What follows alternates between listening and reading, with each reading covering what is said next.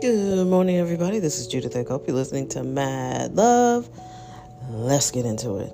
So, just to follow up, Succession is a very fascinating show. It's not quite a comedy, though. There's a lot of really darkly humorous things that happen on the show. You have to pay attention.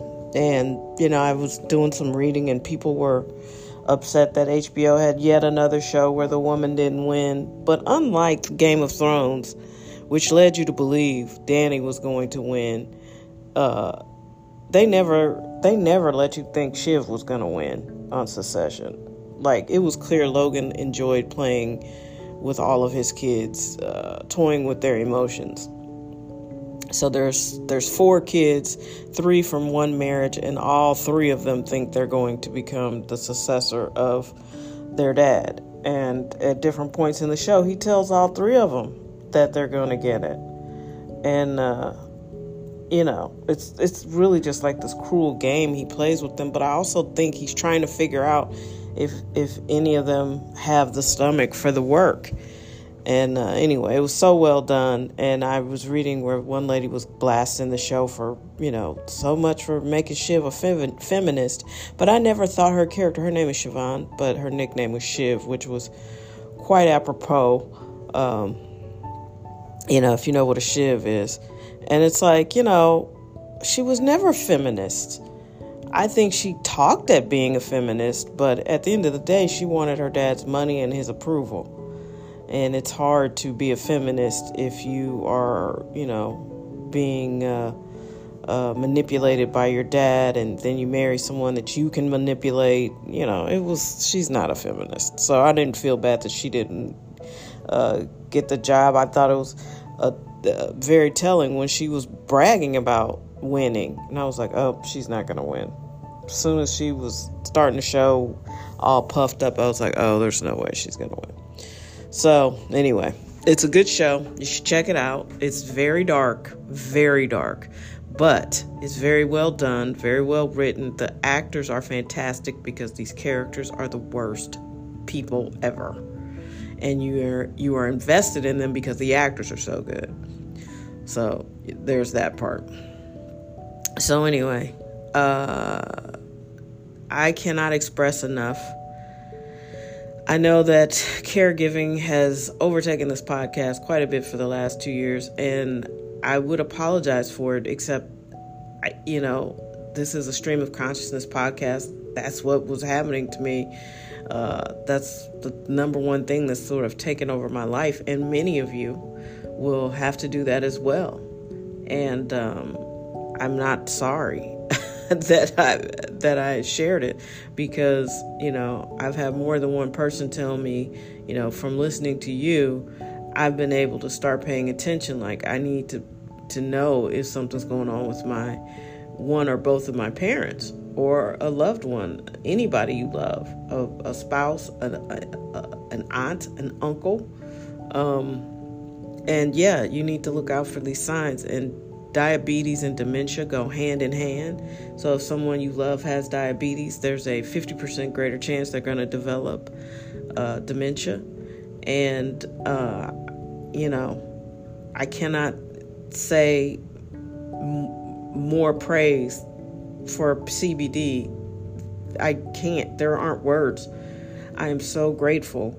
It just, when I look back, my mom has always had an anxiety issue, and I don't think she was ever a great sleeper, because she's the type of person that would wake up at 3 o'clock in the morning and stay up and worry about something.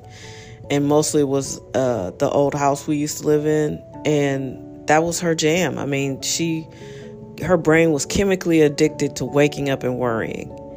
And so when we moved, she still would wake up, but it was not that much to worry about. But she still couldn't really sleep. So I think as her disease progressed, it just became more and more natural. I don't know how many months before I became aware of it that she was actually awake while I was asleep. And then it started to spill out into, I got to turn on all the lights. I got to get a snack. I got to turn on the TV. I'm in here clanking around. I need to figure out how to make coffee. I'm going to eat, my body weight in Cheez-Its. And it sort of became a thing, but that was at the height of it. I don't know how long she was just laying over there worrying and not sleeping. And so we just have the exact opposite of that now, and it's such a blessing. Use CBD products. Find the ones that work for you. We sell Evelyn CBD. I'm going to add more items to the store, because right now, if you're it's just tinctures, and I use one, and it's really helped me with a lot of my inflammation and pain. But find a shop that you like. I use CBD Kratom here in town, here in St. Louis, to go and pick up edibles, things that, I have to start trying to tamp down her anxiety early in the afternoon, because she was a very, very bad sundowners patient. So I use edibles and candy. And I would never offer her candy. So it's funny, she never has caught on, but she loves candy. But I would never let her eat candy because of her borderline diabetes. But I'm like, you want a piece of candy? Oh yeah. And it's great. I mean, she gets good sleep. You can see it in her face. She looks rested. She's not as agitated and angry. So CBD is a lifesaver if you're a caregiver, especially for someone who has anxiety and dementia. It just helps them calm down. It helps them get good sleep. And I just can't say enough good things about it. And I hope this never comes for your family. I hope you never have to deal with it. But in case you do, remember these words that I've been pouring out on this podcast, because there's not going to be a army of people coming to help you. I was just thinking about this time last year. It was starting to be a little weird, and the doctor won't help you, and I had 2 relatives who were just insistent that I take her to the hospital because that was going to help. And it was going to start all these processes and programs, and nothing could have been further from the truth. I'm telling you right now, you are on your own with dementia.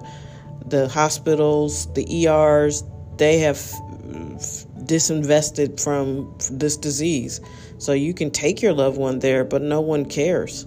They might keep them overnight to let you get some sleep, but they're not going to help you. You are on your own. You're going to have to figure out your own way to manage this disease for your loved one. And so, if I only help one person with that advice from this podcast, then it has been an amazing success, because you don't want to be me up at 3:00 in the morning. Like, what the fuck? Where am I going to get help? How is this going to get better? And it's been hard. It really has been. But the CBD has just made it so much easier to manage. And I think maybe the anxiety was a symptom, because they say this stuff can show up 30 years before it gets really bad. And her anxiety and her lack of sleep, it goes back for years. And it just got worse. It got a lot worse. So thank you guys for supporting me, all the people who know me, and you reach out and you say kind words and you give me support, especially you, Mizana. Thank you so much. And, I appreciate the love. I feel the love. The prayers work. And, I feel like this is just the right thing to do. I know there are people who can just throw their loved ones in facilities and go on about their lives. I'm just not one of those people. And I know that whatever the next phase is, it still won't be that. I'll have more freedom and I'll be able to do more things, but I still won't just throw her someplace and not see about her or not see her. I don't understand how people can do that, but there are a lot of people who do that. I'm not one of those people. It feels like the right thing to do. And hopefully, when you're discouraged, you'll think about me and be encouraged, because, if you love someone, you want what's best for them, and taking care of them at home is probably what's best for them. And if you can get some help, it's not cheap, but it's cheaper than a facility. And if you don't want your loved ones, finances managed by the government, which I don't know who would want that, Look into home health. We use Bluebird Home Health in St. Louis. I think they're in St. Louis and Nashville and a couple of other cities. They've been great. So this is a big thank you to all the people who supported me during my, journey into caregiving, because this is not what I planned for myself at all. And I never saw it coming from my mom. She just seemed so healthy and really like fiercely independent. But you never know. You don't know what's around the corner. And, you hear all these terrible headlines and all this stuff. Global warming. It's the end of days. But when you zero in on your regular little old life, there are sick people in it. And some of them are going to need your help. There are people out here who just can't take care of themselves. And, you already know.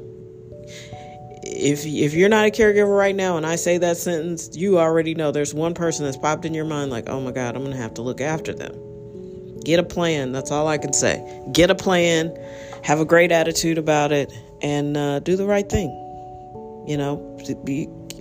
Family is a verb. I got way too many people in my life who think they can just say the words, I love you, and we're family, and that means something. Those things are actionable words. You have to actually do things for them to matter, for it to mean something. It doesn't mean anything when you say you love me, but you are, not a good relative. I don't understand that. If it's no action behind it, how do I know it's real? I don't. So, like I said, family is a verb. Family is a verb. If you love someone, act like it.